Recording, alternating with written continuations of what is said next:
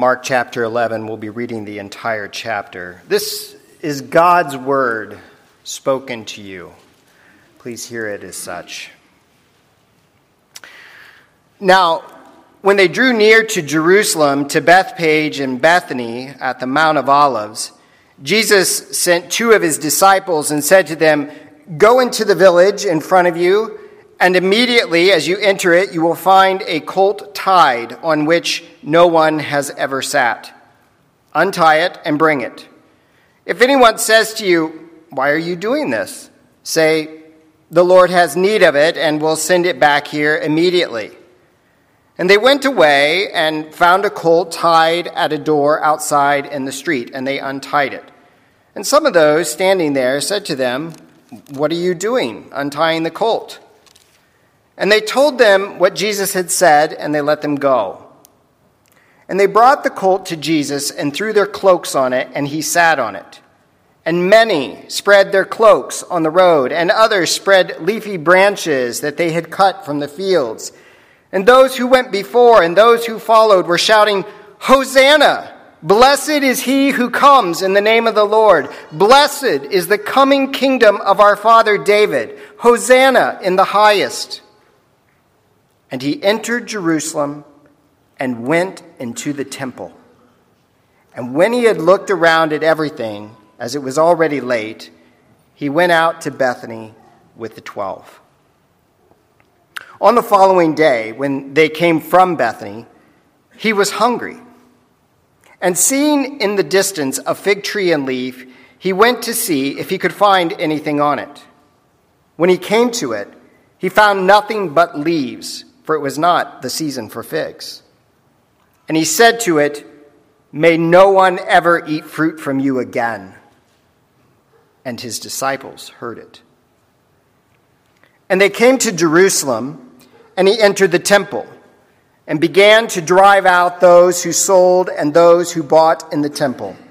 And he overturned the tables of the money changers and the seats of those who sold pigeons. And he would not allow anyone to carry anything through the temple. And he was teaching them and saying to them, "Is it not written, 'My house shall be called a house of prayer for all the nations'? But you have made it a den of robbers." And the chief priests and the scribes heard it and were seeking a way to destroy him, for they feared him, because all the crowd was astonished at his teaching. And when evening came, they went out of the city. As they passed by in the morning, they saw the fig tree withered away to its roots. And Peter remembered and said to him, "Rabbi, look, the fig tree that you cursed has withered." And Jesus answered them, "Have faith in God. Truly I say to you, whoever says to this mountain, 'Be taken up and thrown into the sea,' and does not doubt in his heart, but believes that what he says will come to pass, it will be done for him. Therefore I tell you, whatever you ask in prayer, believe that you have received it, and it will be yours. And whenever you stand praying, forgive if you have anything against anyone, so that your Father also, who is in heaven, may forgive you your trespasses."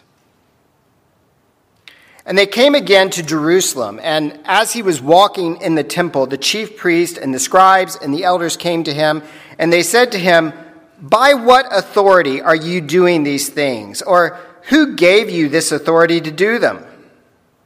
Jesus said to them, "I will ask you one question. Answer me, and I will tell you by what authority I do these things. Was the baptism of John from heaven or from man? Answer me." And they discussed it with one another, saying, "If we say from heaven, he will say, 'Why then did you not believe him?' But shall we say, 'From man?'" For they were afraid of the people, for they all held that John really was a prophet. So they answered Jesus, "We do not know." And Jesus said to them, "Neither will I tell you by what authority I do these things. The flower fades, the grass withers, but the word of the Lord stands forever. You may be seated. Well, please do keep your Bibles open. That is helpful to refer to as we work our way through this passage. And as we consider these things, let us turn to our Heavenly Father in prayer. Good and gracious Father, it is good to come into your temple of people. We are thankful, Father, that you still speak to us through your word. And we are thankful for the word that you have given us today in Mark 11. We pray, Father, that your Holy Spirit would equip us to hear what it is that you want to say to us, to encourage us, to strengthen us, to admonish us. Father, I pray that you would hide the man and glorify your Son. May we see Jesus more clearly. For we ask it in his name, believing in his power. Amen. Well, it is good to be back in the Gospel of Mark as Pastor Harrison has been faithfully leading us through this series in Mark on Christ and his kingdom. Now, no doubt, if you have been under the preaching of the word for any length of time, or perhaps in your own personal reading, the stories that we just read are fairly familiar passages. But though they are familiar, they are often misunderstood and, I dare say, sadly, misapplied. This may be because we often consider these accounts in individual silos instead of the cohesiveness of the entire passage. And throughout his gospel, Mark has a very quick tempo that is somewhat abrupt and has a staccato style that can make it a little bit challenging. Just chapters 1 through 10 span the length of 3 years. But now we are going to slow down the pace greatly as the last 6 chapters are only going to cover the last week of Jesus' earthly ministry. Certainly, there is great benefit, and we do well to dig deep into the text and to see all of the nuances that passage can bring us. But really our goal today that I've set out for us is to consider this passage at large, not to necessarily exhaust the chapter. We want to look at the big picture idea that Mark is trying to communicate. And so the main idea of our text in front of us, and it could be stated different ways, but the main idea is that God requires true religion. God requires true religion. Now, understandably, some of you may be bristling at that word religion. I mean, it's a loaded term, right? What exactly does that mean? Doesn't God want a relationship with me more than my religiosity? Well, that's certainly true. Indeed, he does. But I mean only really the general definition of the word. In other words, God requires true living faith and worship. And so with that qualifier, look at me at chapter 11 to help us see this. And I want to paint a little bit of a visual picture here. I want you to think of this chapter much like we are going to walk up one side of the mountain and then down the other side. So verses 1 through 14 are the ascent. Verses 15 through 19 is the summit of the mountain, with verse 17 being the apex. And then verses 20 through 33 is the descent. Now, if we are to name our trails as we hike, the theme of the ascent would be false religion condemned. False religion condemned. And on the descent, we are going to see true religion contrasted. So now that we have this mental picture in view, we have 3 points that I have for us to help us work through this message. I don't know that my 3 points are as winsome as what Pastor comes up with, but the first is the king's destination. The king's destination. The second is the prophet's parable and prosecution. And the third is the Messiah's authority. Well, let's look at verses 1 through 11, the king's destination. With the recent passing of Queen Elizabeth, the world got to witness all the pomp and circumstance that accompanies the coronation of a new monarch, in this case, King Charles II. And a significant part of that ceremony is the grand procession of the king to Westminster Abbey. Now, the passage today does not have necessarily all that extravagant pomp, but it certainly did serve a regal purpose. You see, throughout the gospel, Mark is showing the reader how exactly Jesus fulfilled the messianic promises, the prophecies of the Old Testament. And here we see the prophet Zechariah as he records, "Rejoice greatly, O daughter of Zion. Shout aloud, O daughter of Jerusalem.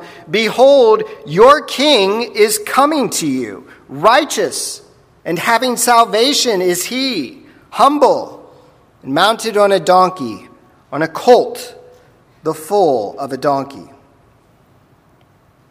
You see, the people in Jesus' day longed for a Messiah. But their desire for that long-awaited Davidic king was not necessarily to be saved from the consequences of their sin so much as really a desired deliverance from the Roman iron rule and their crushing taxes. And this is why the people shouted Psalm 118, verses 25 through 26, that served as our call to worship today. Hosanna, which literally means, please save. Hosanna, blessed is he who comes in the name of the Lord. Blessed is the coming kingdom of our father David. See, now you understand why it is that coming into Jerusalem was so important. Jerusalem was the seat of power. It was the center of religious life. It is Jerusalem that harbored all of the messianic expectations and hopes. And so people are on the byways waving their palm branches, which were nationalistic symbols of victory. They put their cloaks on the ground, symbolizing their submission to the king. And while the crowd's vision of what the Messiah would be doing was woefully too small, their identification of who the Messiah was spot on. You note Jesus' response here. He doesn't correct their praise. He doesn't direct it elsewhere. He doesn't tell them to be quiet. The people were right to acknowledge him as the coming king. They were right to praise him as the Son of David. But Jesus has a purpose in coming to Jerusalem. The king has a destination.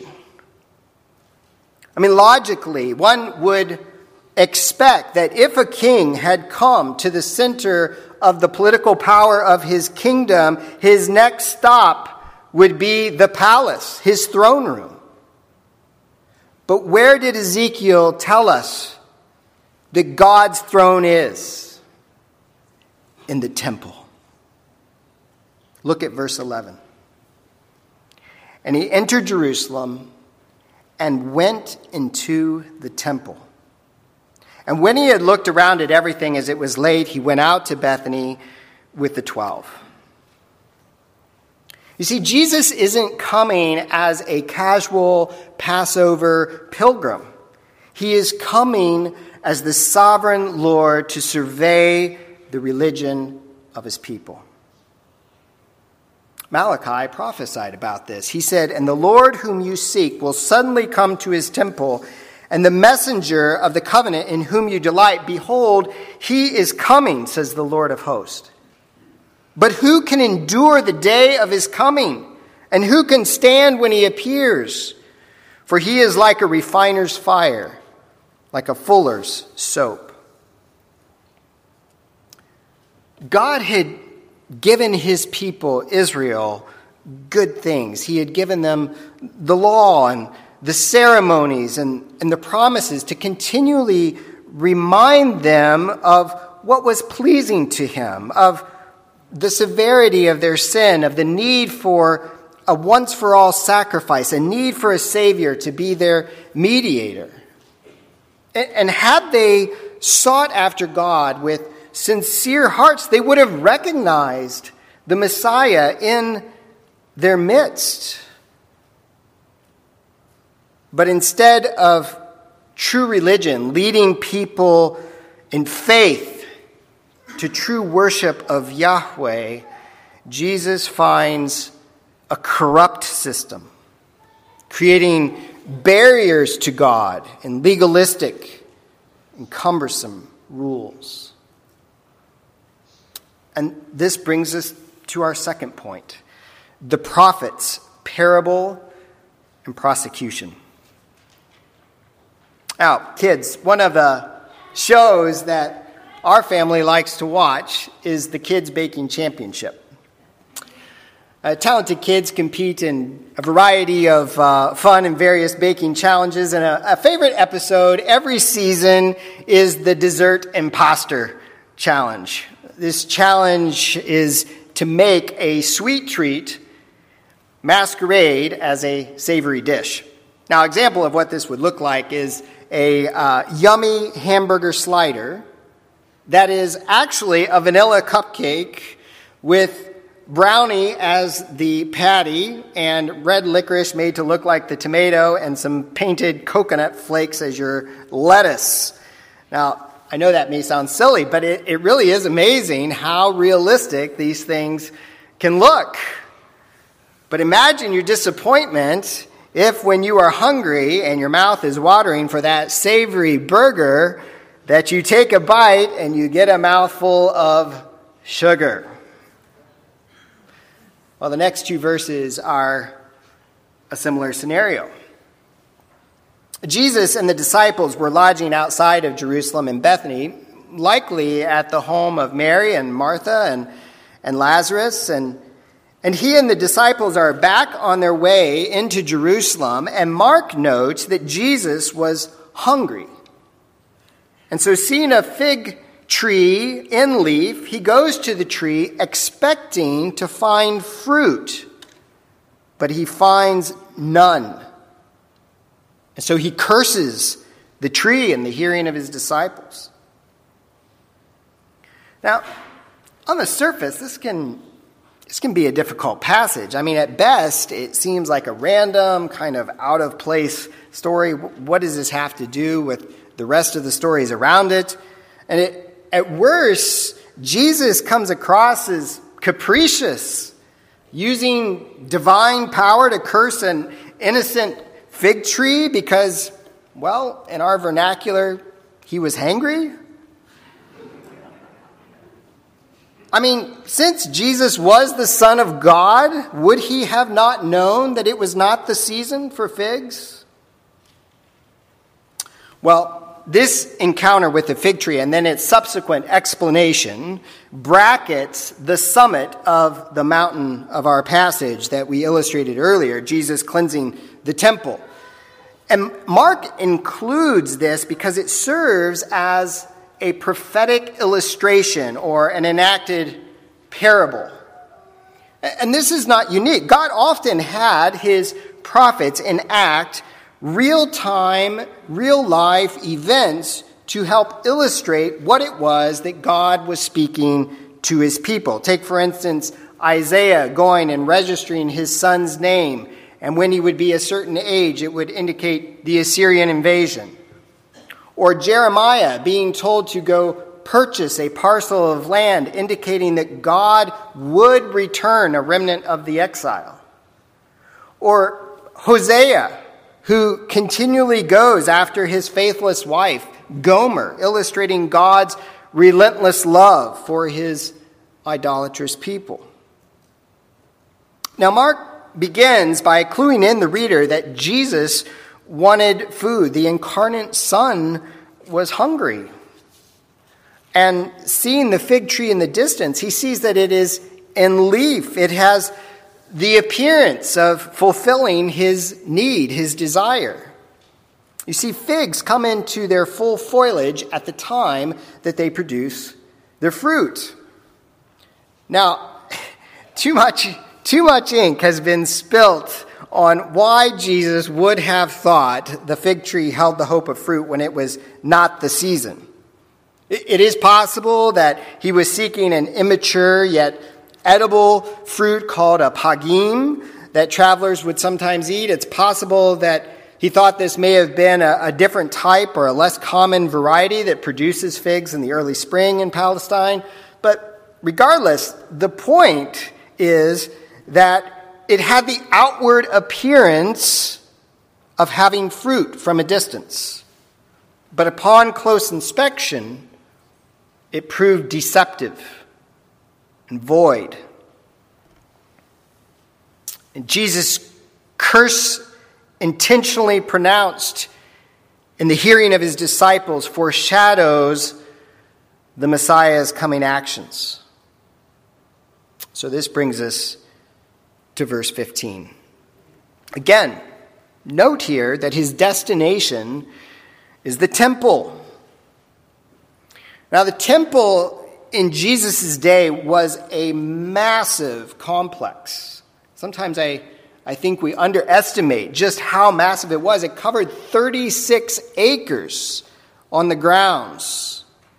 And the outermost court of the temple complex was the court of the Gentiles. And this was a place where those people who were not of Israel could come and learn of God and worship him. While God had given specifically his covenant to Abraham and his offspring, his redemptive work through his people Israel were meant to be a blessing to all the nations, ultimately including the foreigner in the covenantal promises and blessings. But Israel failed miserably in her mission. Almost immediately upon settling the promised land, God's people prostituted themselves to their neighbors' foreign gods instead of taking the truth of Yahweh to them. And so now the court of the Gentiles, meant to be a place for the foreigner to come to God, has become a place in inflated commerce, essentially barring the Gentiles from a place to worship. Now, this court was also massive. If you can envision this, the court extended over 5 football fields in length. And so throughout the year, and especially at the time of the Passover, pilgrims would come from all over the known world to Jerusalem to offer their sacrifices. But arduous long journeys didn't make bringing your sacrificial animal very practical. And so there was a need to buy your animal for sacrifice that met all the requirements on the spot. And this made for a lucrative opportunity. The religious leaders, likely in coalition with the wealthy, operated the large sums of temple money as a bank, requiring their currency to be used in these transactions and charging exorbitant fees and interest. And so when Jesus comes to survey the religious center of Israel, he does not find true religion in practice. Rather, he finds a manufactured, false religion that bars people from worshiping God and abuses the poor and the outcast. What is the Lord's response? Like the fruitless fig tree, he brings judgment on their false religion. He overturns the tables, he upsets their operations, and he drives them out. Mark's narrative climaxes in verse 17 with the righteous judge quoting the prophet Isaiah, "My house shall be called a house of prayer for all the nations, but you have made it a den of robbers." If we're honest with ourselves, there's probably a part of us at this point who are internally cheering. The bad guys are getting what they deserve. But we need to be careful. And we need not to lose the shock of Jesus' actions. Why didn't Jesus go to one of the foreign nations whose false religion was more blatantly obvious? Why didn't he condemn the Roman pagan polytheism with all its immoral filth? Instead, the sovereign Lord comes to his people and renders judgment on the religion they had created. Externally, sure, it had the appearance of piety, but like the desert impostor, it was something else entirely. And this should serve as a warning to us all. I mean, all too easy, we can take the free offer of the gospel and decide who should or who should not hear it. We take even the good things God has given us in the church to continually point us to Christ, and we make idols of them. We trust in things such as our church attendance or our service to others or our prayers or our offerings or perhaps belonging to what we think is the right denomination. You see, all of these things are Jesus plus something. Jesus plus my attendance. Jesus plus my acts of service. But this is a different religion altogether. A false religion. And the Lord condemns it. Well, we have ascended the mountain, seeing false religion condemned, and like all good hikers, we like the descent better. And so now we will see true religion contrasted as we begin our descent, and the prophet explains that illustration of the fig tree. Verse 20. As they passed by in the morning, they saw the fig tree withered away to its roots. In other words, it was completely dead. And Peter remembered and said to him, "Rabbi, look, the fig tree that you cursed has withered." And we need to stop here and remember that Peter has been with Jesus for 3 years by this point, and he has seen some pretty remarkable things. I mean, he witnessed the miraculous catch of fish, the feeding of the 5,000, the calming of the storm, the walking on the water, the raising of Jairus' daughter, even Jesus' transfiguration.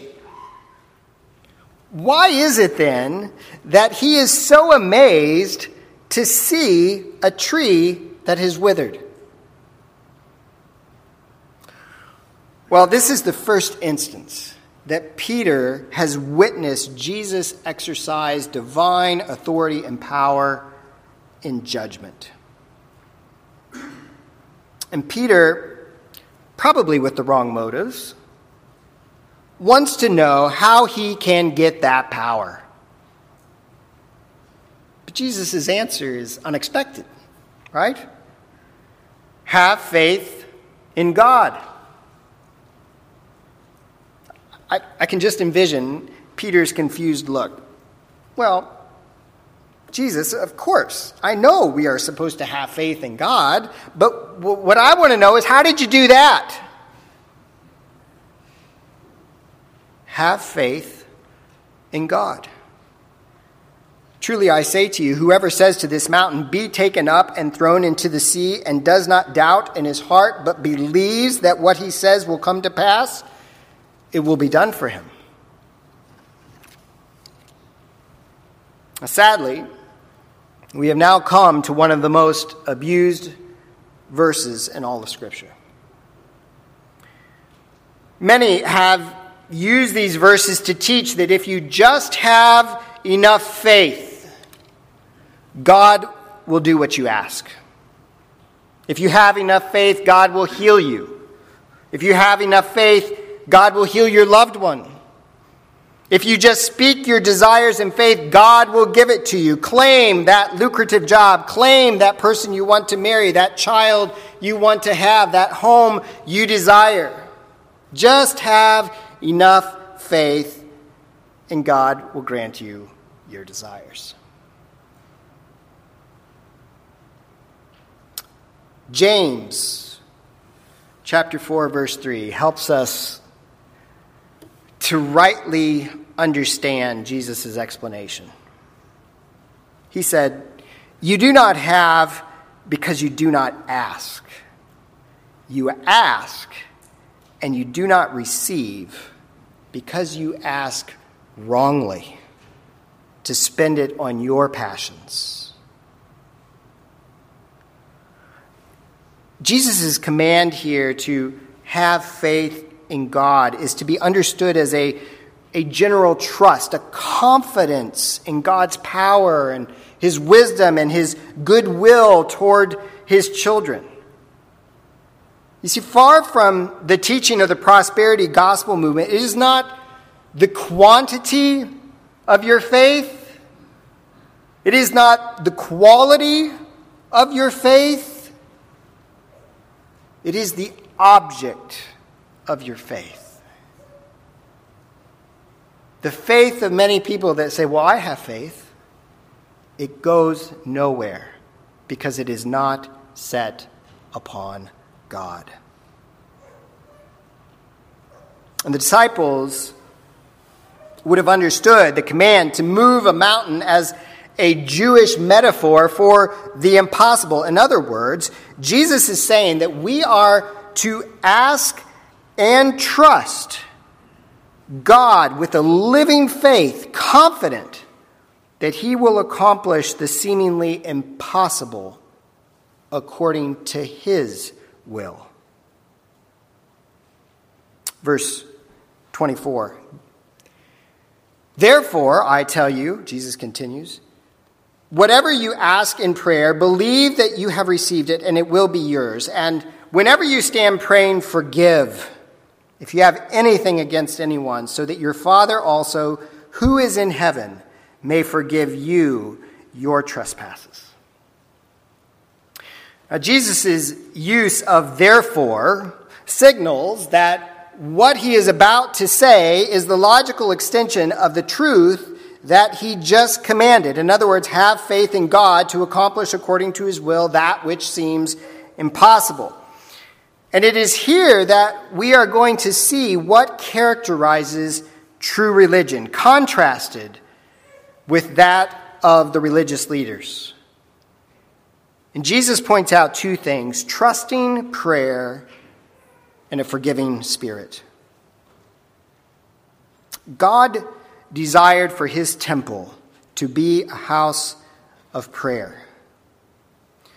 But the religious leaders had turned it into a den of robbers. Jesus shows us that the fruit of true religion is trusting prayer. It is not a coincidence that what he condemns in the temple, he shows to the disciples what is needed. True and trusting prayer, emphasizing the believer's vertical relationship with their Heavenly Father. And then second, while we pray, we are to have a forgiving spirit. How is it? How can we possibly enter into God's holy presence in prayer, knowing the magnitude of forgiveness that we have received in Christ, and not quickly forgive others the trespasses that they have committed against us. Unlike the temple system that created barriers towards others who are different or who have wronged us, forgiveness is a fruit of true religion manifested in our horizontal relationships with our neighbors. And I wonder if James had Jesus' words here in mind when he says in his epistle, religion that is pure and undefiled before God the Father is this: to visit the orphans and widows in their affliction and to keep oneself unstained from the world. I want to be immensely clear here. So if you've tuned out, please tune back in.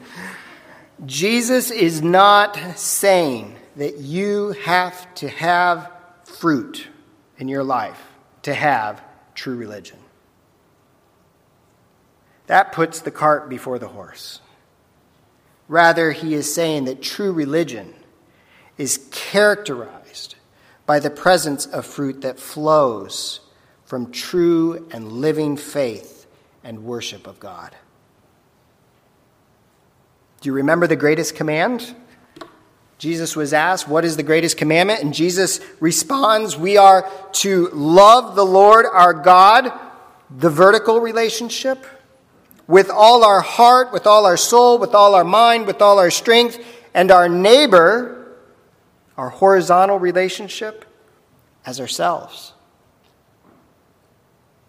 So that brings us to our final point, the Messiah's authority. Another day has passed. We've covered 3 days in this passage. Another day has passed, and again, Jesus finds himself in the temple. And have you noticed the repetition of the similar phrasing in verses 11, 15, and then here again in 27? With each new day, Jesus comes to Jerusalem, but goes specifically where? To the temple. Now, likely from their plotting that we were clued into in verse 18, the chief priest and the scribes and the elders come to Jesus with a question, hoping to entrap him. They ask, by what authority are you doing these things? Or who gave you this authority to do them?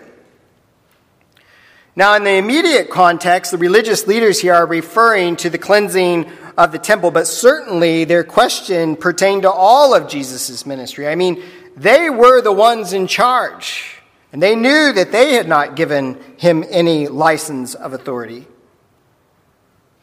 But the Son of God knew their motivation. And his response exposes the true loyalty of their heart. Using a common rabbinical method of debate, Jesus answers their question with a question. Was the baptism of John the Baptist in view here, was the baptism of John from heaven or from man? In an instant, the leaders realize that their trap has been turned on them. If they answered that John's baptism was from man's authority, they would lose face with the people who believed that John the Baptist was a true prophet from God. But if they acknowledged that John's authority came from God, the next logical question is, well, why didn't you believe? Why didn't you repent? Why weren't you baptized? And perhaps even more importantly, if they believe that John's authority is from heaven, they have to believe that Jesus's is from the same place, because John prophesied of Jesus.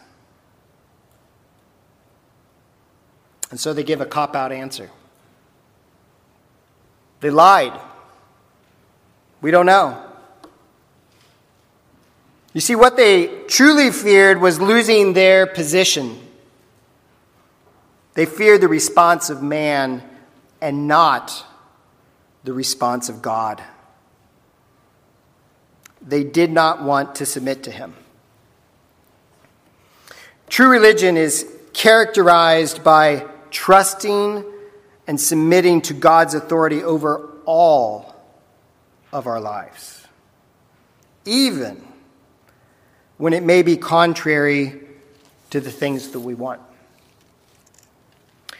The late Dr. Jim Boyce used to give this illustration about a hiker that was walking along the edge of a cliff.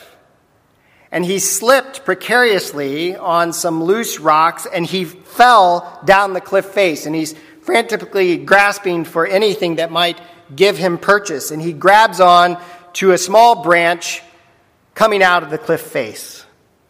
And the branch is starting to come out. And he looks down, and he's still hundreds of feet above the ground. And he looks up to heaven, and he says, "Hello? Is anyone up there? I could really use some help right now." And a voice responds out of heaven, "Yes, someone is up here, and I am willing to help you, but you have to trust me. Let go."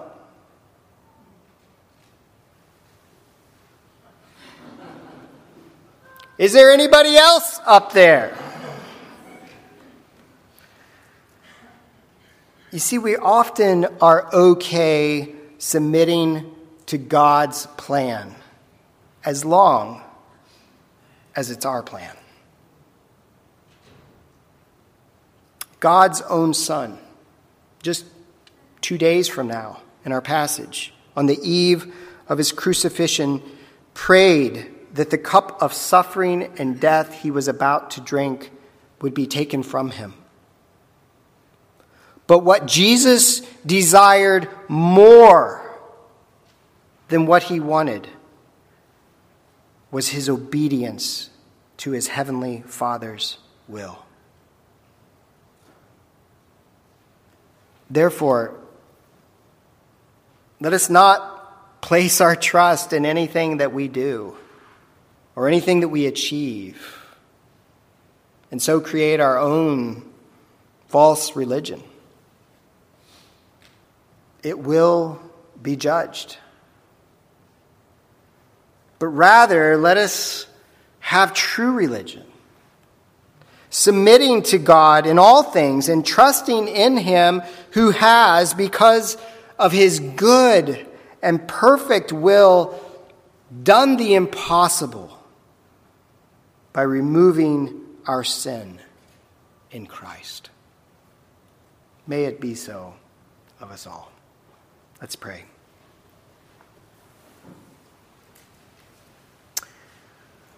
Heavenly Father, indeed you have given us many good things, but we are idol factories. We so quickly take your good gifts and make them into something that they are not. Please forgive us. May your temple, your people, be a praying people, knowing that you can accomplish far more than we could ever ask or think. Let us be bold with the good news of the gospel to all the nations. Would you bring people unto yourself? Father, I pray that your Spirit would cause us to meditate on these words and its implications as we go from here. And as we come to receive the bread and the wine, may it nourish us, proclaiming to us the death and resurrection of our Savior. For it's in him that we have the good news that it is finished. In Christ's name we pray and believe. Amen.